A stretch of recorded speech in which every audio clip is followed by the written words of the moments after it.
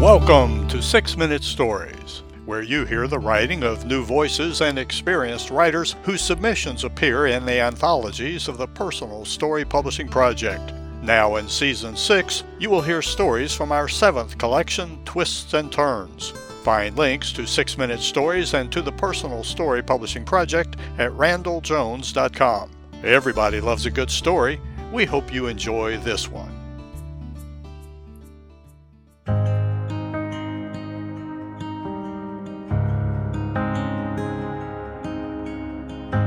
A Mountain and a Girl by Jim Riggs. In 1957, a few dozen Iowa State College forestry students devoted our summer to studying in the Appalachian Mountains near Franklin, North Carolina.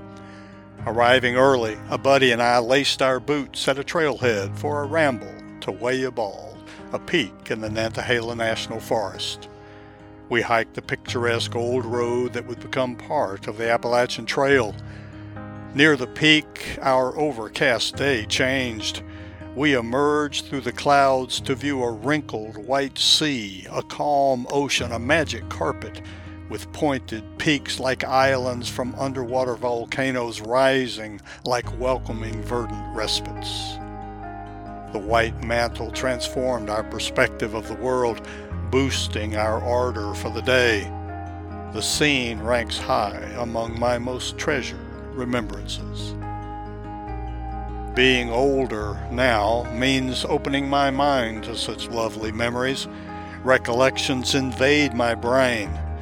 Images of North Carolina's beauty, that moment in the Appalachian Mountains, and an instant with a charming young woman, both from my 19th summer, drift into my thoughts now on a southern breeze. The beauty of the moment that encouraged my spirit to step onto that magical carpet cloud will forever be connected to the beauty of the Carolina girl who stepped away from that same trail earlier that morning. Loretta Fontaine's misfortune at forgetting her purse became my good fortune at a moment in my life. Loretta's woven wicker handbag drowsed on a car-sized boulder, a shelf to rest on while she snapped a photo, perhaps. Inside was a wallet containing a driver's license with a picture of the pretty girl with dark hair, oval face, and bright dark eyes. Loretta was an attractive young woman. I was a young man with little experience involving the opposite sex, but certainly a growing interest. On my North Carolina map, I charted a trip. My path to return Loretta's purse carried me over 75 miles of meandering mountain roads. At a payphone, I dialed her number. Hello? It was her mother. My name is Jim Riggs. I'm a forestry student.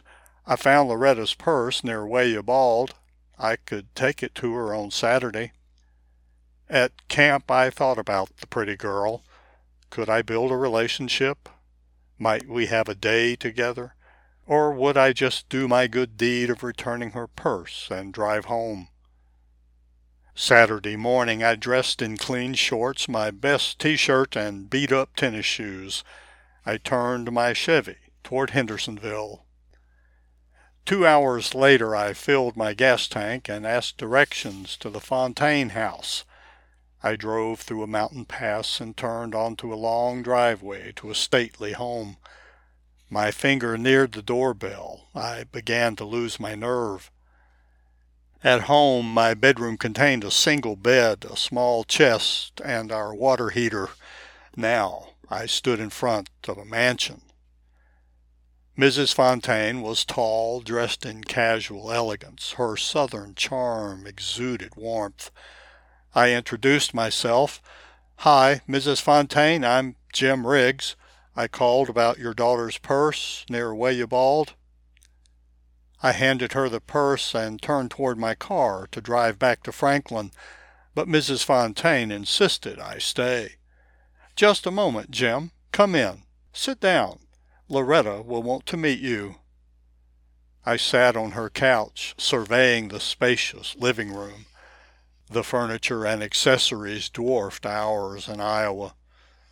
A moment later, Loretta bounded down the stairs. This youngster glowed with her mother's charm. She thanked me for returning her purse. Her broad smile, dark flashing eyes, and round cheeks made her pretty now.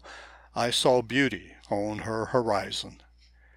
She and her mother both steered the conversation toward my experiences at forestry camp and at Iowa State. Her family was invited to spend the day at their neighbor's, they said, and they asked me to join them. I refused. They insisted I was welcome. Loretta and I and her friends spent much of our day at her friend's estate, swimming in their pool, frolicking in the water, sitting beside the pool, talking for hours. We talked about schools, my small-town Iowa high school in the north, her private segregated school in the south, and the Negro schools, which Loretta insisted were as good as her white school. We even give them our old textbooks. We ate a splendid Southern meal served by maids in black and white uniforms. They carried platters containing each course. Salt came in a silver bowl with a tiny spoon. I was in over my head, and I knew it.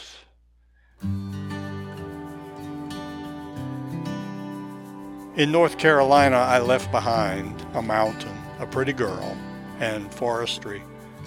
I grow older now with memories of 38 years teaching mathematics and 61 years so far with a beautiful Iowa girl.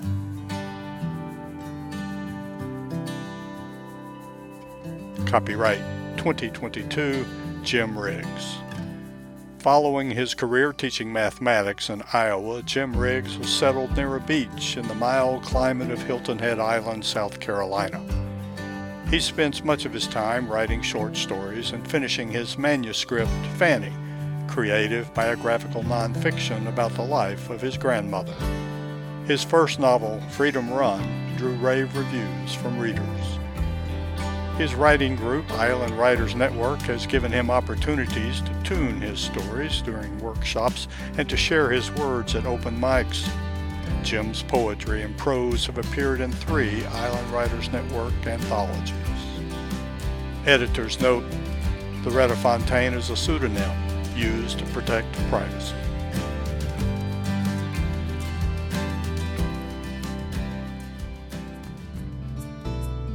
Thank you for listening to another 6-Minute Story.